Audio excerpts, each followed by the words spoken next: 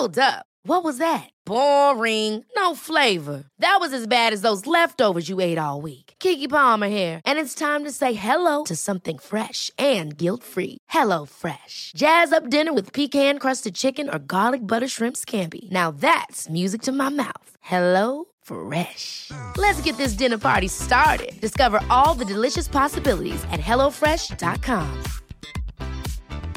A lot can happen in 3 years, like a chatbot may be your new best friend. But what won't change? Needing health insurance. United Healthcare Tri-Term Medical Plans, underwritten by Golden Rule Insurance Company, offer flexible, budget-friendly coverage that lasts nearly 3 years in some states. Learn more at uh1.com.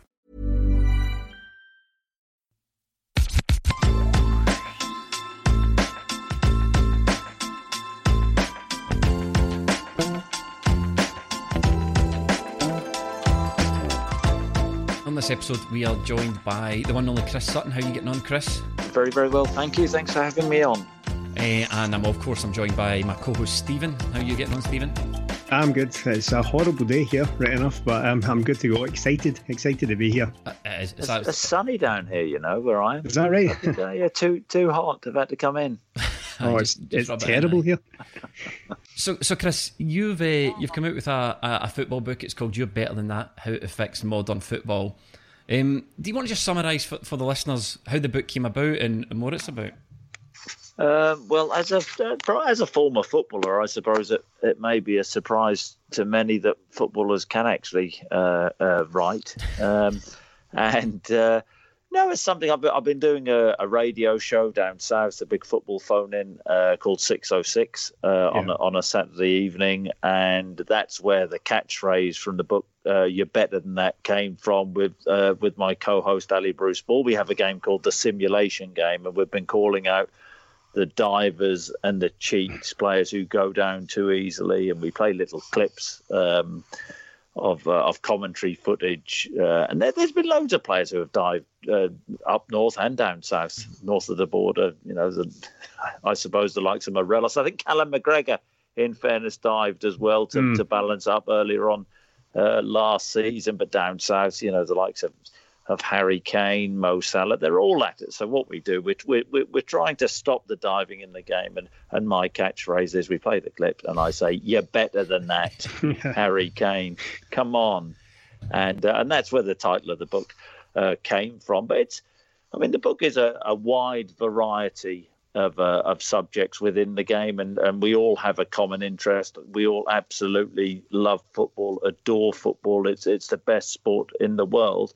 But there are so many issues within the game which no doubt need sorting out. And as you probably well know, I do like to have a rant and a rave and a moan at things. But the difference with this book is that to many other books is, while I'm having a good moan, I'm actually giving cures. So there's a purpose to my preaching, if you like. So I'm giving solutions to the problems, like diving, like football fans being fleeced.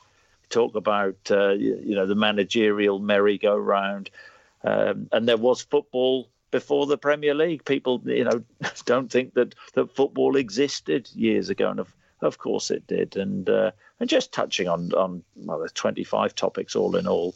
And getting really stuck into them, and I've really enjoyed doing it. I mean, there are some heavy subjects in there, like the issues in the game with dementia, but there's also some light-hearted topics as well.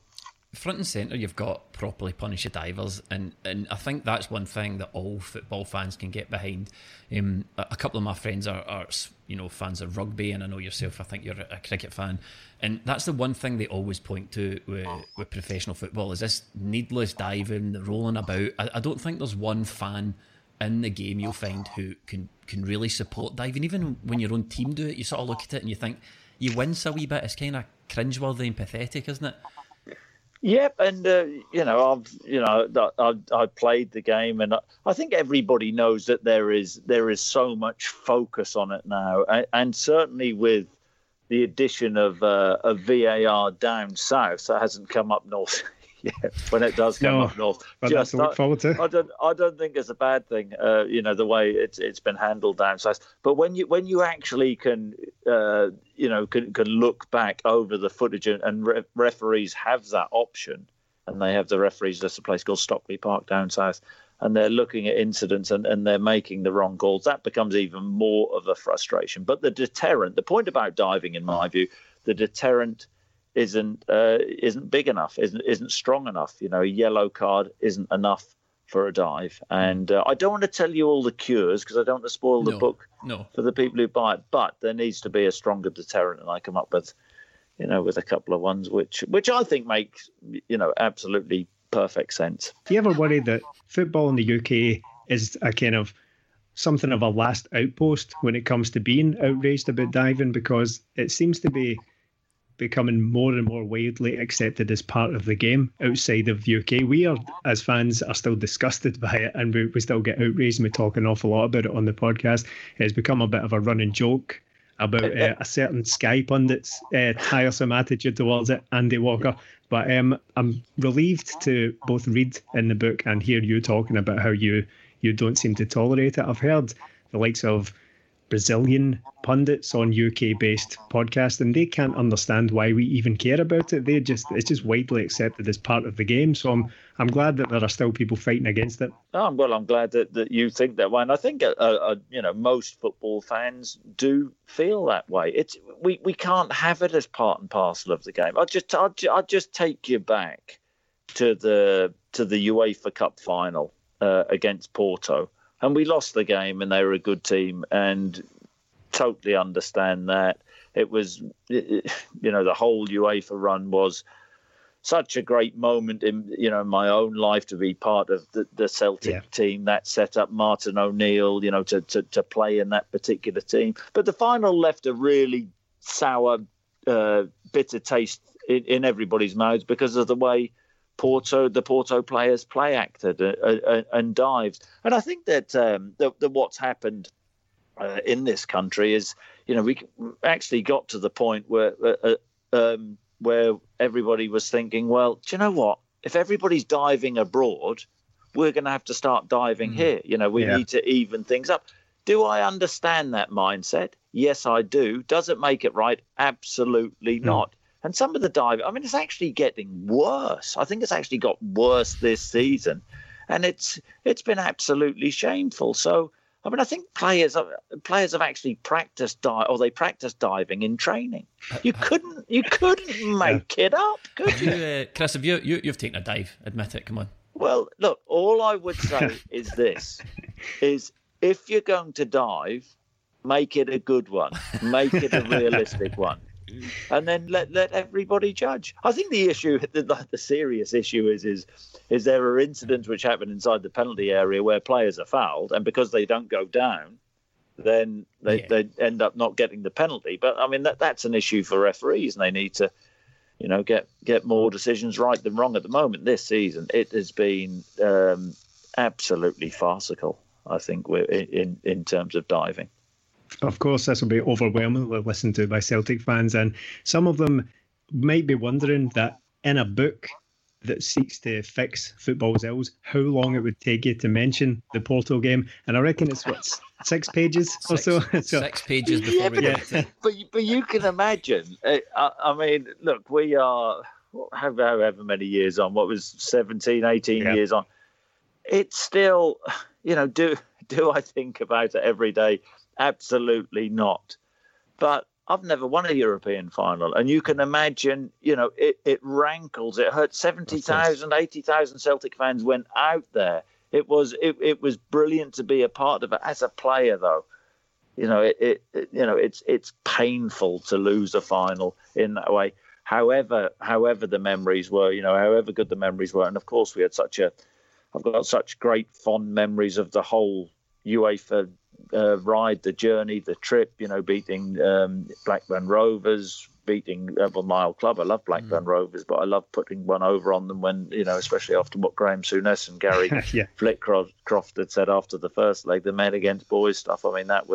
That was sweet, as much as I love Blackburn. And then, of course, the Liverpool night, which was one of the greatest nights Bobo Baldi broke my bloody wrist the week before that, so I couldn't play it. I actually sat at home and watched it, but that was a special evening. John Hartson's goal that night, absolutely phenomenal. Alan Thompson's lucky free kick where he claimed he meant to sneak it under the wall. Yeah, if you believe that, you believe anything. But the whole, the run, the Larson goal in Boa Vista. There's nobody else on the planet who could have scored that goal. The quickness of feet and it was like a scoop, wasn't it? But, just the quickness to get the shot off. Great memories, but the final hurts. It was obviously that run to the UEFA Cup was orchestrated by Martin O'Neill, and you've got a portion on your book talking about, we need to bring to end the managerial merry-go-round. And this is something I'd sort of like to sort of push back a wee bit on, Chris, to see how you feel about it. Obviously, you cite Frank de Boer, and that's a bad example, but you go on to talk about Ranieri getting sacked from Leicester. If, say for instance Celtic sign a left-back bowling goalie, and Neil Lennon has decided that he's not good enough, so they just don't play him, they just go out and get a new left-back. Why should that be different for a manager that doesn't work? If a manager comes in and he's obviously not good enough, why can't you just get rid of him and get someone else in? Well, I think if you go back 20, 30 years and look at the number of sackings all across the world, not just on our shores, managers actually got time to develop players. I mean, stability is so important, I think, at football clubs, and the longer the opportunity to work with a group of players, the bigger chance of putting your imprint and your style on them you get. But the issue nowadays is the game is the views on managers is such a short-termist view. I mean, that's just the way it is. And I used, De Boer as an example of what happened to Crystal Palace. That was crazy. 3 or 4 games, and just imagine the whole interview process. How that went. He's gone in and he's given the board his blueprint of how it's going to work. That he's going to develop from within young players or whatever it was, which he said. And the board at Crystal Palace at that particular time bought that, wanted to buy into that. So then, therefore, how can you be a few weeks down the line when that's all ripped up and thrown out the window? It doesn't, it shouldn't work like that. Absolutely not. Managers, I think all managers need time, but the impatience now, and I think the effect of, I think social media, and I think clubs actually do look at it and see what, fans say. And they get swayed, football clubs. But you can't judge a manager after 6 or 8 games. I think Martin O'Neill, for example, when he first went to Leicester City, didn't win a game within his first 8 games. And you think, just imagine, had they sacked him, Leicester wouldn't have gone on to have the success which they did have. Martin O'Neill possibly would have never ended up at Celtic had there been that short-term approach. Sir Alex Ferguson down south at Manchester United didn't win a trophy for years. Look at the success they had. Ole Gunnar Solskjaer, for example, went in at Manchester United, hit the ground running, then lost a pile of games. But this season, because Ed Woodward, the Manchester United CEO, actually stuck with him, and this season, he's getting credited with developing the likes of Mason Greenwood. And Marcus Rashford, and these players are coming on, and United are better for it. So I think it just makes sense that if clubs go through this whole process and are impressed with a certain manager, then they should at least give him more than a month or 2 months to actually give him a chance to get his ideas across. Have you've always been a player at the highest level, and you've been a very senior player in a lot of dressing rooms. Have you ever been at a club when a new manager's come in and you've instantly thought, this guy doesn't have it? Because you, by this point, but especially towards the end of your career, you'd worked with a lot of great managers. Have you ever worked with a guy, he's walked in, first couple of days, first couple of weeks, and you just think, he doesn't have it, he's not going to last? You don't have to name any names. Wanting me to say no. No, I haven't. I mean, I was lucky with my upbringing at Norwich, my first manager was a guy called Dave Stringer, an ex-Norwich City player who I had a lot of respect for. He had a couple of really good coaches with him, and that was a good upbringing.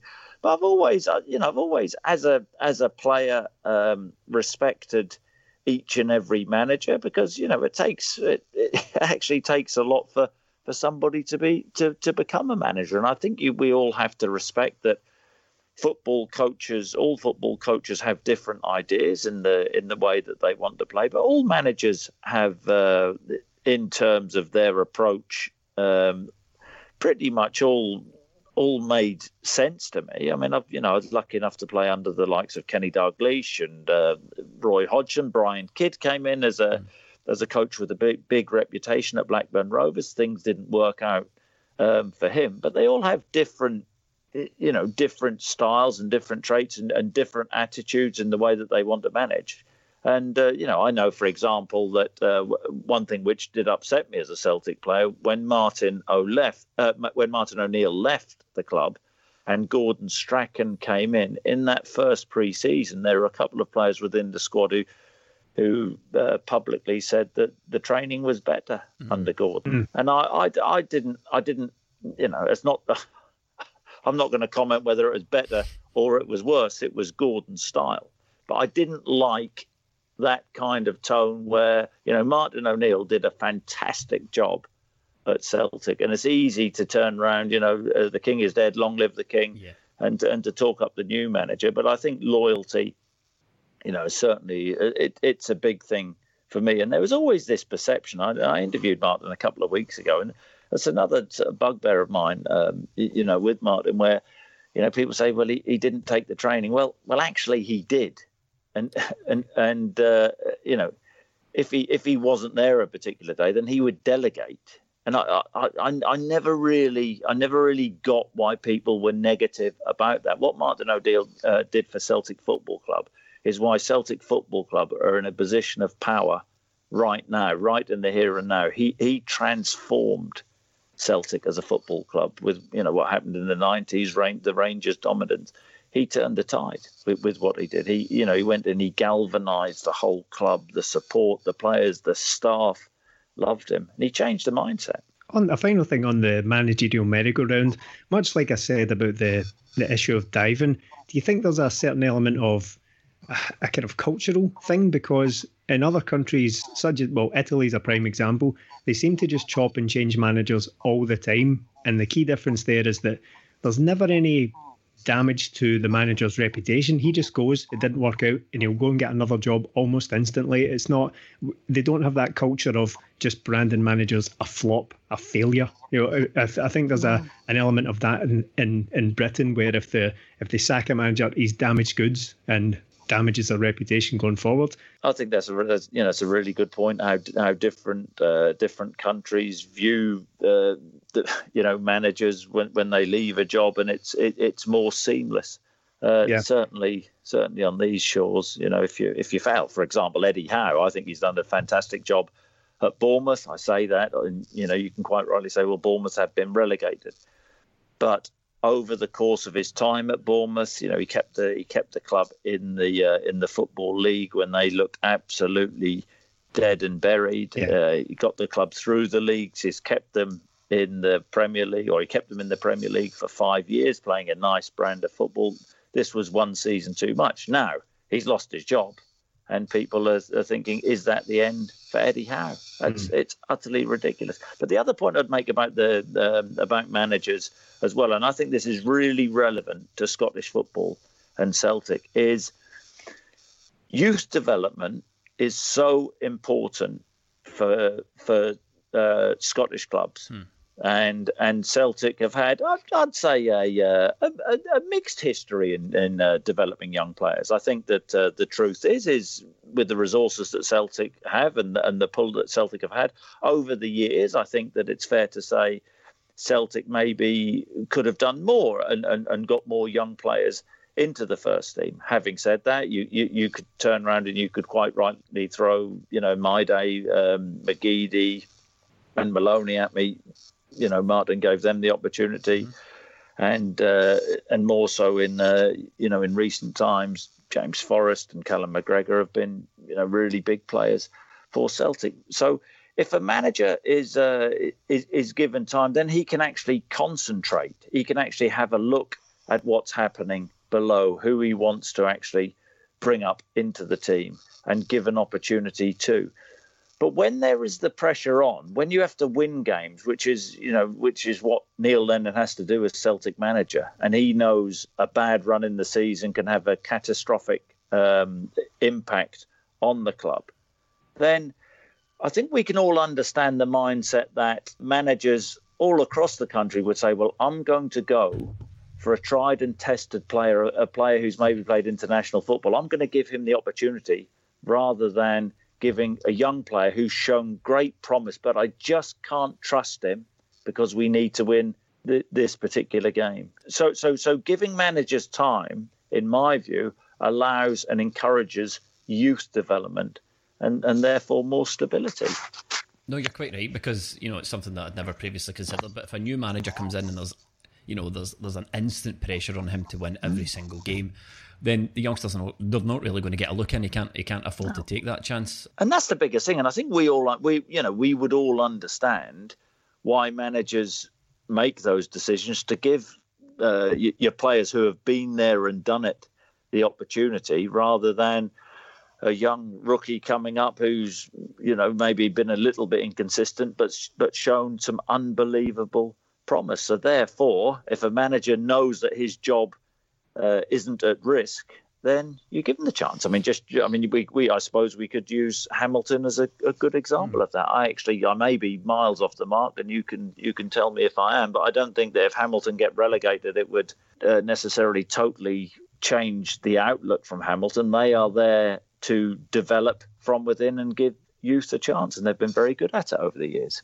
You touched on the subject of loyalty there, and that sort of brings me to another bugbear of mine that I picked up in your book, is about the mercenary players.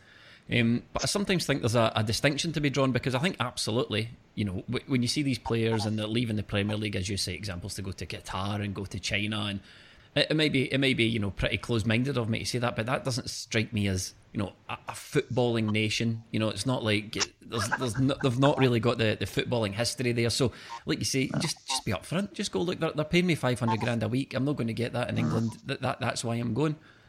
Yeah, well, totally. It was Arnautovic, wasn't it? Who Marko Arnautovic, the West Ham striker, who said that he wanted to go to China to win trophy. And you think, come on, Marko. I mean, do you know what? I honestly, I couldn't care less. If that's his motive, I don't have a problem. I do not have a problem if that is any player's motive. But just be upfront about it. Don't lie. I think we can all understand that, in any walk of life, if somebody says we're going to pay you an astronomical figure, this is going to be life-changing. I suppose the only argument with some of the top footballers, albeit they might be average players, but the Premier League money in these days is the fact that how much money do these players actually want to earn? And that's an issue. But if you want to go to China or Qatar, good luck to you. But don't hide behind, I want to win like you said, the Chinese League Cup because it has a great history and heritage. I mean, come on. Do you think there's a distinction to be drawn between, the likes of Stuart Armstrong moving from Celtic to Southampton, and again another distinction to be drawn for the likes of Kieran Tierney moving from Celtic to Arsenal? I think personally, there is. I don't think you could ever throw these labels at the likes of Kieran Tierney. Sorry, what do you mean in that respect? In why they moved, why the players moved? Kieran Tierney drew a lot of criticism from Celtic fans for moving from Celtic down to Arsenal. People were saying Arsenal are never going to win the league. But I think there's a distinction there between a player moving from the Premier League to China. I don't think they're in the same camp at all. No, totally. I think that is true. I don't have a problem with any player moving wherever he wants to move, because that's his decision whether he wants to do it, for his family, monetary reasons, and of course players would set them up for criticism, i.e. Arnautovic in what he says, because that was just total bullshit. Excuse my language. But with the likes of Stuart Armstrong and Kieran Tierney, they're well within their rights to, want to move. I know that, we all have an affiliation for Celtic, and Kieran Tierney, I've no doubt that he still absolutely adores the club, and Stuart would and have great memories, and both players achieved so much because of that. But if players like Stuart and like Kieran want to go down and play in the English Premier League, then I think that they're entitled to do that. We can't sit and kid ourselves on and say that the Scottish League is a better league than the English Premier League. That it's not. But we all know the pressures of what comes with Scottish football, the pressure of playing at the likes of Celtic and how demanding it is. But then, you look at the rewards playing in Europe, playing in front of 60,000 fans every week, playing for a huge global club. That's why I came north of the border to play. I'd offers to play, to carry on playing down south, but I didn't. And it was the best move I ever made. If I look back at any period, I've said this many times, that would be the period where if I could relive it, it would be then. But I think that I understand Kieran Tierney's mindset and Stuart Armstrong's mindset, and the fact that they want to go and challenge themselves. And also, we can't deny that they would have been paid handsomely better at their respective clubs than they would in Scotland. So I don't think that that players should be pilloried for wanting to move on. I know that it hurts the fans at times, but we all know that Celtic, whether we like it or not, is and has to be a selling club because of the nature of what the game is now. Eventually Celtic will have to let Odsonne Edouard go. Yeah. But they better not do it this season. No. No, not. I think on the Chinese thing, I think from a fan's perspective, it just always seems like such a waste. A couple of the examples you use in the book are good ones. You mentioned Oscar, the former Chelsea Brazilian midfielder, who I believe went to China at 25. Now, I don't wish to pass judgment on players for their decisions, for their motivations, but to me that just feels like a good player in his peak is just completely fallen off the map. I'm sure, again, it comes down to that thing where we just traditionally don't consider that a footballing nation. I'm sure he would turn around to me and say, well, there's far more people over here who are going to see me play football than ever before. But it just seems like, I know during when Oscar went to China, it just felt like there was that huge surge in players going to China, and it seemed like everyone was going to go to China. I think the Chinese government eventually cracked down on it and said, there's a limit now, isn't there? Yeah, this stops. So, but whether it's China or whether it's somewhere else, there's always going to be somewhere, be it Qatar, be it Russia, or somewhere that might pop up as a kind of footballing hotbed. It just feels a bit of just from a fan's perspective, just taking money out of it. It just seems like we're being robbed of good players for the sake of, as you call them, a mercenary footballer. Yeah, well, look, the truth is, and you mentioned Oscar, and that's a really good example, and it's a good example because he's a terrific player. Yeah. But you'd have to question his desire, because if you're a top player, you want to win the Champions League, you want to win one of the big leagues. That's just the way it is. Don't bolt off to China and pretend you're doing it for the right reasons. Yeah. Because China is a great league and the Qatari league is magnificent, and their particular countries will say, well, it is, we like it, and I get that, but we can't pretend that a player in his pomp like Oscar in his prime, with years to play, going over there, he's doing it for any other reason than to earn a shed load of money. And that's it. So if if Oscar had just said, I'm just doing it for the money, if Arnautovic said, I'm just doing it for the money, I don't care what you think, then I would never have had to write the chapter in the book.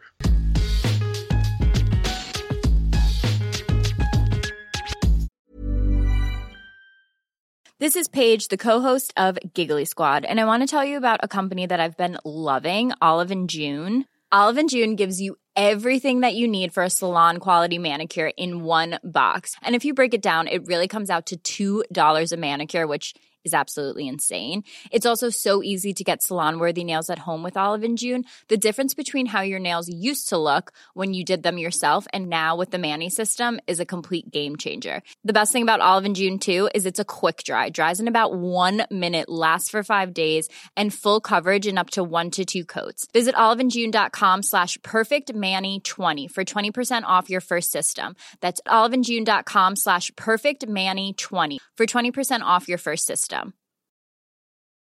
It's that time of the year. Your vacation is coming up. You can already hear the beach waves, feel the warm breeze, relax, and think about work. You really, really want it all to work out while you're away.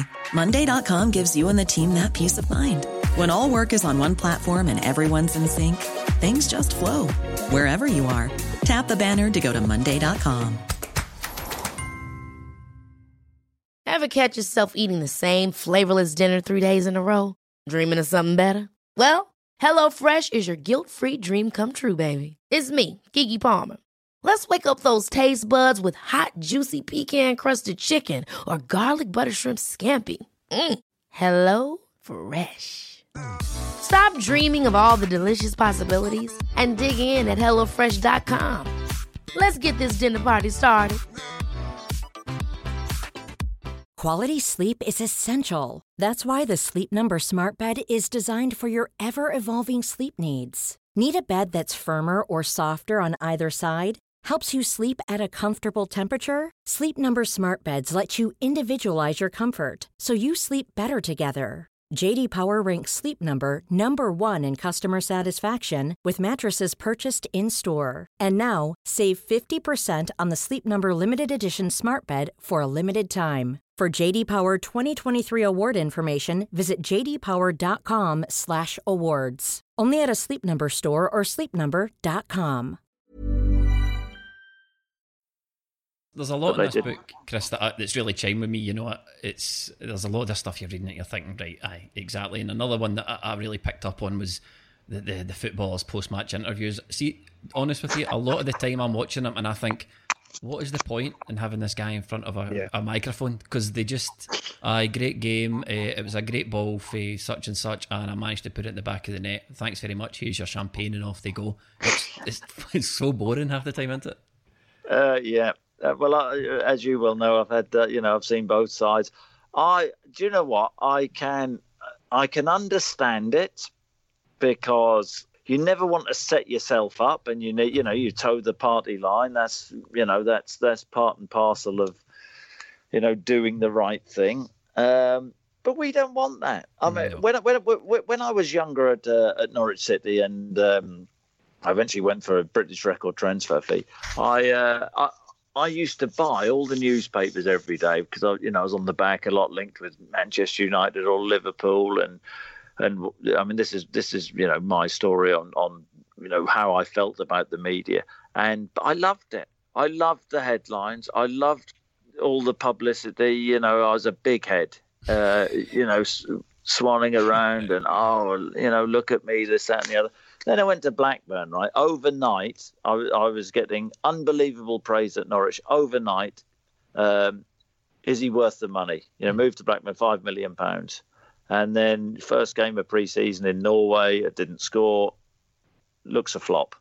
And then you're thinking, are you serious? I think we played a team called Steinke, and the headline was Sutton has a Steinke, and we beat them, and I didn't score. And you think, so overnight, sort of things changed, and things changed, and I didn't like it, and I didn't like the criticism, and then I had the time at Chelsea where things didn't go well, and I was a laughing stock down south. That's the way it is. You go for big money, you don't score goals, and maybe at that particular or those particular times I wasn't mentally strong enough. But nobody likes criticism, and then so the way I would handle interviews is I'd think, well, basically, sort of, I don't like this, sod them. I was immature, and then I came up to Celtic, and we used to have we used to talk in the dressing room and go into press conferences and say things like, let's see who can say the least.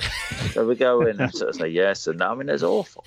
But I wish in many ways I had a greater understanding when I was younger, and I know nowadays this goes on at all football clubs, in that players do have media training, and that's why they toe the party line. But what we want is in the media, and we all know this, we want authentic, and we want honest, and we want from the heart. Yeah. And I mentioned Jeremy Frimpong in the book. You did. That was one of the greatest interviews I've ever seen, because I was at the game, but just imagine sitting at home in your armchair, looking at this guy who loves football, and that was the message which we all got from that. And he told the truth, and he was happy, and so it was brilliant. It was from the heart, and that's what we want. We want managers to come out from the heart and say things. I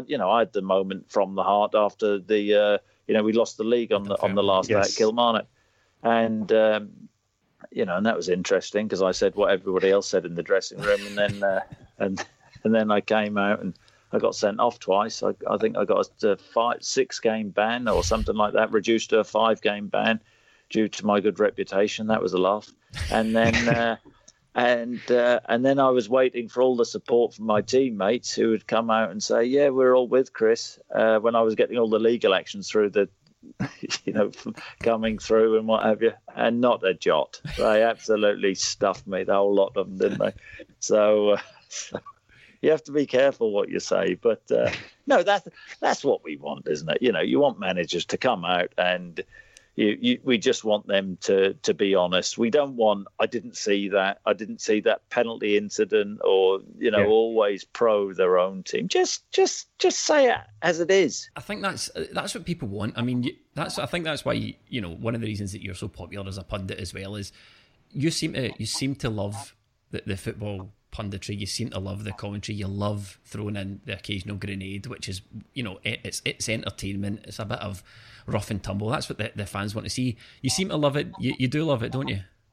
Yeah. I mean, what I speak what I think. I tell the truth. And for an example, I mean, I use social media. I mean, it's not a place for the thin-skinned and the faint-hearted. I would hate to. You've got to have a thick skin. I'd hate to see what you're getting. I mean, it's incredible, really. I mean, I wouldn't get out of bed in the morning if I took things to heart. But for example, at the weekend, I genuinely thought Scott Bain maybe could have done better with the goal. And then you get there's an element of, and I understand there are people out there who say, well, that's harsh. That's their opinion. I respect their opinion. In my opinion, I thought he could have done better. And then you do get football fans, Celtic fans, who, because they love the club, and I totally get this, won't have a bad word said about any particular player, and I understand that. But that's not what my job is. And I say what I feel. We all don't. We don't have to agree on everything. Absolutely not. But also, we don't then have to throw names out and say horrible things and for things to get out of hand. We all see the game differently, and that's why I love the game, because we sit and we can discuss. I like being on social media and having discussions with fans and people, and that's the beauty of social media. But things often escalate and get out of hand. But Celtic have been phenomenal what they've done over the last few years, and the Brendan Rodgers era, and how all that ended was amazing. The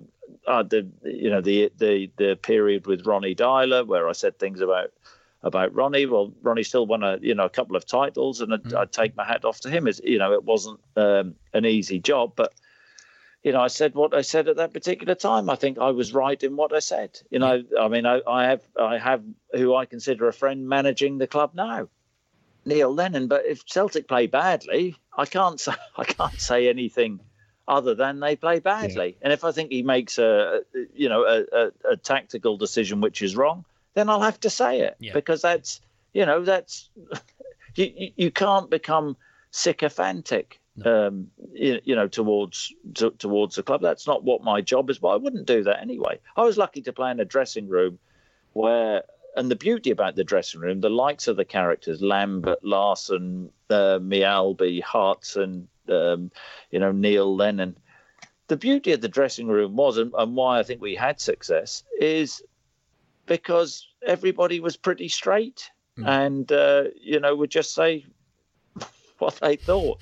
There's no point, papering over the cracks or how should I say it, not being up front.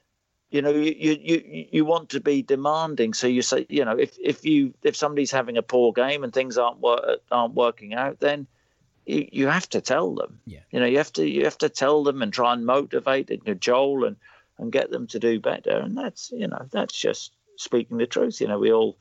We all have our players who we admire and players who we don't like so much, but we can't get to the stage where if somebody's having a bad game, we can't say that because we just have an affiliation with the club. Of course we can. We all have views. On the book itself, the overall tone of it is very Chris Sutton, if you don't mind me saying so. That it has that the sense of frustration, but also just the slight hint of that Chris Sutton smirk, could it be tongue in cheek, that kind of cheekiness running through it. Yeah, there's a few tongue in cheeks. Yeah. You address in the introduction that this book isn't just going to be a grumpy man climbing onto his soapbox to just have a moan. Believe me, I know what those accusations are like. I've had a football podcast for 5 years, so I'm no stranger to those accusations. But on the book itself, there are some more serious and some kind of sobering moments in it.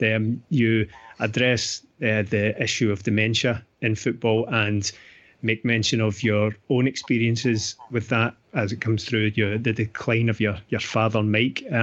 Is that something you feel football has to take an awful lot more seriously? Are you across the latest studies into that kind of thing as it pertains to football? Yeah, without a doubt. I saw my dad for the first time in 5 months last Thursday, I think it was. I went to see him, and he's just, he's massively declining, which is what dementia does. I think he's had it for the best part of a decade. He's in a care home now, and it's horrible, as anybody could imagine. He was a colossus to me, really, a strong man. He was a former professional footballer, and he retired at 28 and went into teaching, and he was a really well-respected teacher. He was a PE teacher, and the one thing which I really proud of him for is, I've sent a couple of pictures out on social media, and people who I've never known who he used to teach at school, they'll tweet back and say, I hope he's well. He was a great teacher. He was one. A lot of the bad boys liked him and respected him, and he used to get them playing football and really into it. And he had an attraction in that respect that people looked up to him. He could be tough. He could be extremely tough, but he had some brilliant qualities and was so popular. And then he retired from teaching, and then one day little thing. I went to watch my son play with him. We live in different parts of the county, but he drove to the game, and he knows the Norwich extremely well, and he couldn't find his way back, and that was pretty alarming. And then things escalated really, really quite quickly with him, and he's a shell now of a man. He doesn't know how to eat. He doesn't know how to he can't toilet properly. He can't walk properly, and it's horrible. And the issue I have with football, with this, and the studies have been done by Willie Stewart up in Glasgow, and there's the study out where you're 3.5 times more likely to get dementia if you played football, 5 times more likely to get Alzheimer's if you played football. And there are ex-footballers, our former great footballers all across the country who have suffered from this horrible illness. It's a cruel disease, And the Players' Union down south and the head of the Players' Union, Gordon Taylor, isn't fit for purpose, in my view, because this is a guy, when the testing stopped, and the testing, these things do happen, not all testing works, but when the testing stopped, he knowingly knew it was stopped and didn't flag it up for over a decade. That 10-year window, who knows what could have happened? There may never have ever been a link found or a cure found, but just imagine had there been an urgency back then. And the likes of Dawn Astle, who has really led this whole campaign, whose father, Jeff Astle, was a former footballer. He died at 59, far too young. And she's led a campaign for people to take this whole issue, the link between heading a ball and dementia, far more seriously. There hasn't been the funding, there hasn't been the effort, but the issue with the PFA is that, in my opinion, Gordon Taylor has a duty of care towards his members, and he should have done everything within his power to support his members. He hasn't supported my father. He hasn't supported hundreds and thousands of ex-players who were dying in the most horrible fashion around the country. And this whole campaign, we go through periods where you feel like you're getting somewhere, and then it's just swept under the carpet again, and other things emerge and seem more important. But it's a horrible illness, and it's not just my father who suffers. My mum and the rest of the family. My mum has been with my dad for 56 years, and she goes to see him, but you can imagine it's really hard for her, because she goes and sees a man who doesn't know her anymore, and that's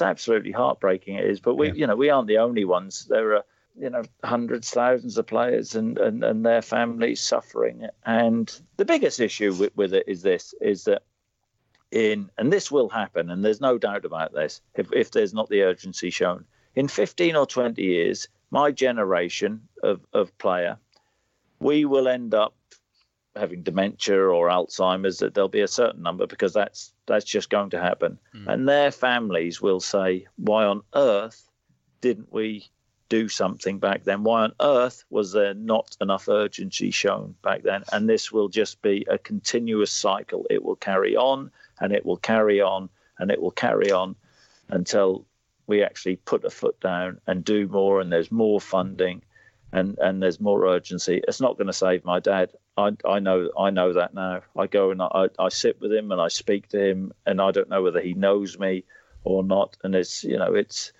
tough to take. My whole outlook on the things, I try and be cheerful with him, and I try and hope that somehow he knows what I'm saying, if that makes any sense, and he takes something in. But that's all it is. There's nothing there anymore. You're right. It's a really terrible illness, and it's something that I've got personal experience with as well in my family. And you're right, for something so serious that's affecting so many men that played the game, it really should be front and centre until they find a solution. It seems to come in peaks and troughs. It sort of picks up and it becomes the hot topic for a couple of months, and then it dies off, and then they constantly have to reignite the discussion about it seems. Yeah. And we'll read every week, there's another story in the paper. I'm in touch with a lot of ex players' children, the likes of Dawn Astle, John Stiles. Nobby Stiles won a World Cup. Nobby Stiles won the World Cup for England, and he's rotting away in a nursing home, and like he's forgotten. And it's absolutely shocking. It's absolutely shocking. It's across the board. It's down south. It's in Scotland. It's there. It's real. It's happened, and it's the most horrible suffering. It really is. There's no, things don't get better with dementia. It's not like, you go 1 week where things are okay, the next week things aren't so okay, and then things perk up. It's downhill. It's it's continuous until, I think most people when they die, I think what I'm told, they just choke to death. Yeah, it's honestly terrible, and it's a difficult thing to watch. It really is a difficult thing to watch someone that you know and love go through something like that. No, there's sort of we're just on one of the heavy subjects, which is I find it really tough to talk about for obvious reasons. As anybody to get that in there. Yeah, no. Thank you for giving us the opportunity. Another one of my bugbears is, and I do think this is an interesting one, and I know I'm getting on a bit, but I'm not that old. But the biggest impact on the sporting world in terms of technology, and you can think, well, is it VAR? Is it Hawkeye? With the cricket and the tennis, or the DRS with the cricket. Sorry, but it's the smartphone, and the smartphone. It is.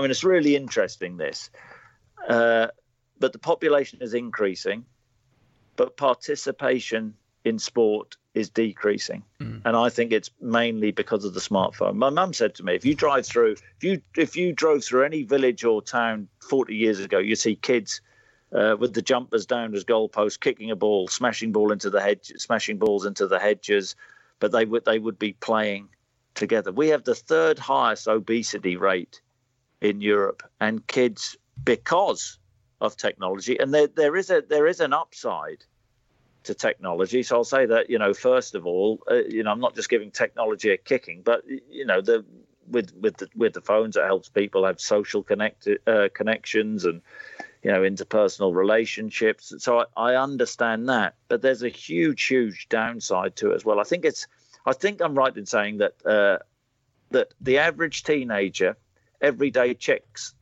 their phone 63 times a day. Yeah. Which is absolutely staggering. And then, you get into gaming, and, massive hypocrite here, because my kids, but they drive me potty. They drive me absolutely potty with the technology. They're on WhatsApp, TikTok, whatever you want to call it, texting, FaceTime, Snapchat. It's absolutely staggering. And then they're on, there's talk, they're on these PlayStation things all the time. And there was talk of esports becoming an Olympic sport.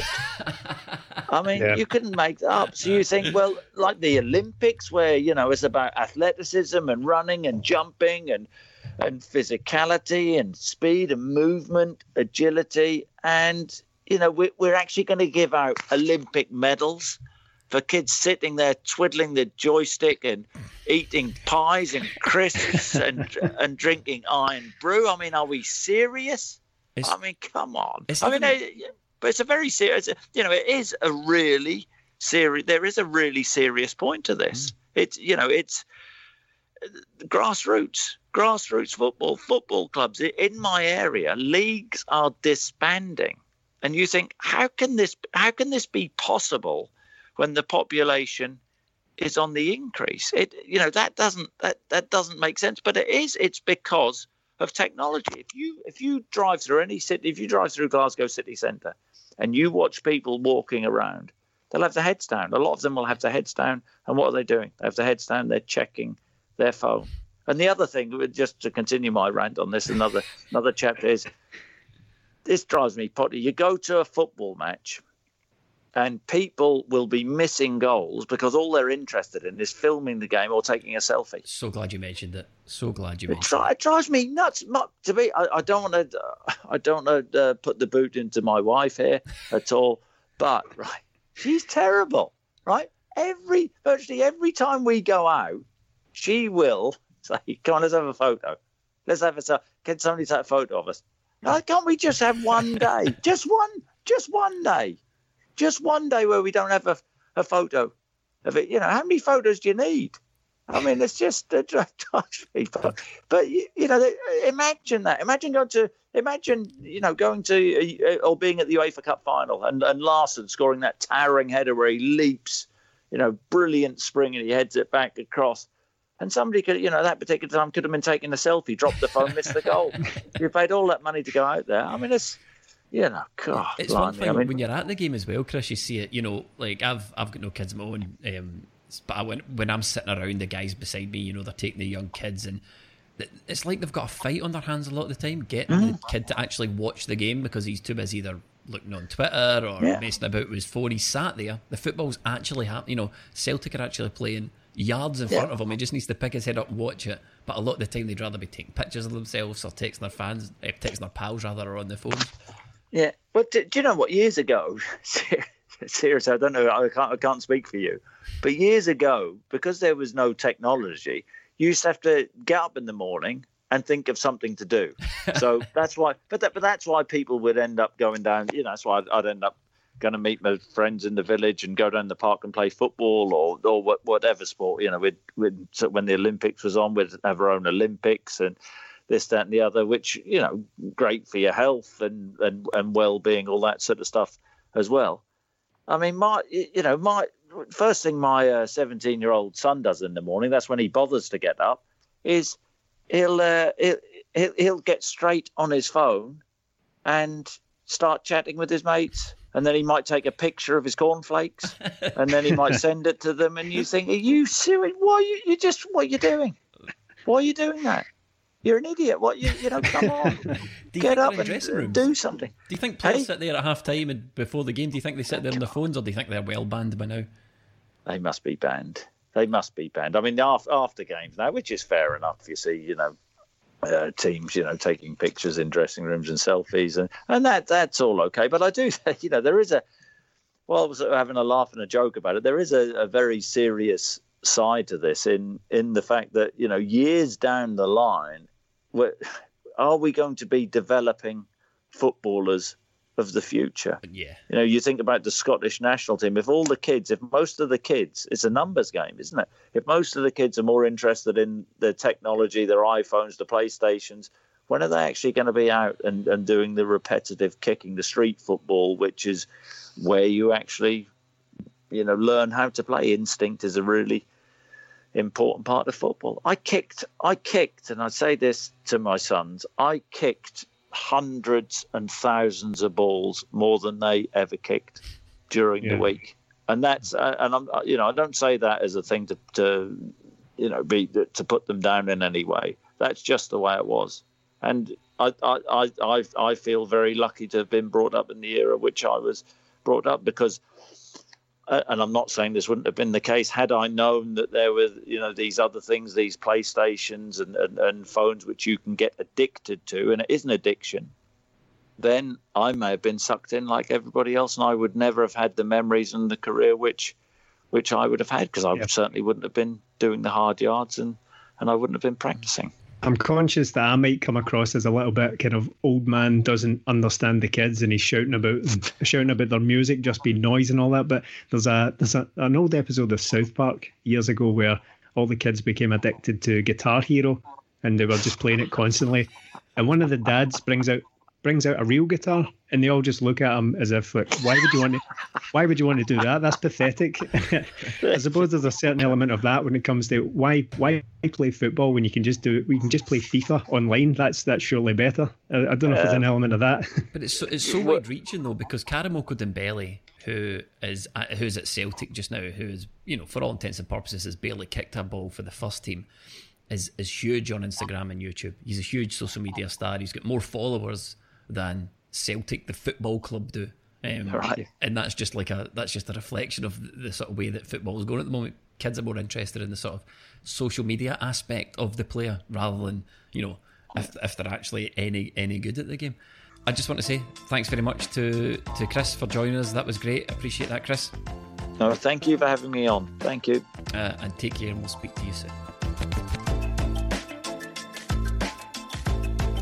You can find Chris Sutton's new book, You're Better Than That, at octopusbooks.co.uk or any good book retailer. You can also find the audiobook version narrated by Chris himself at audible.co.uk.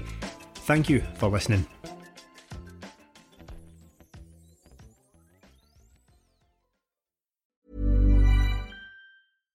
Hi, I'm Daniel, founder of Pretty Litter. Cats and cat owners deserve better than any old-fashioned litter. That's why I teamed up with scientists and veterinarians to create Pretty Litter. Its innovative crystal formula has superior odor control and weighs up to 80% less than clay litter. Pretty Litter even monitors health by changing colors to help detect early signs of potential illness. It's the world's smartest kitty litter. Go to prettylitter.com and use code ACAST for 20% off your first order and a free cat toy. Terms and conditions apply. See site for details. Ever catch yourself eating the same flavorless dinner 3 days in a row? Dreaming of something better? Well, HelloFresh is your guilt-free dream come true, baby. It's me, Keke Palmer. Let's wake up those taste buds with hot, juicy pecan-crusted chicken or garlic butter shrimp scampi. Hello Fresh. Stop dreaming of all the delicious possibilities and dig in at HelloFresh.com. Let's get this dinner party started.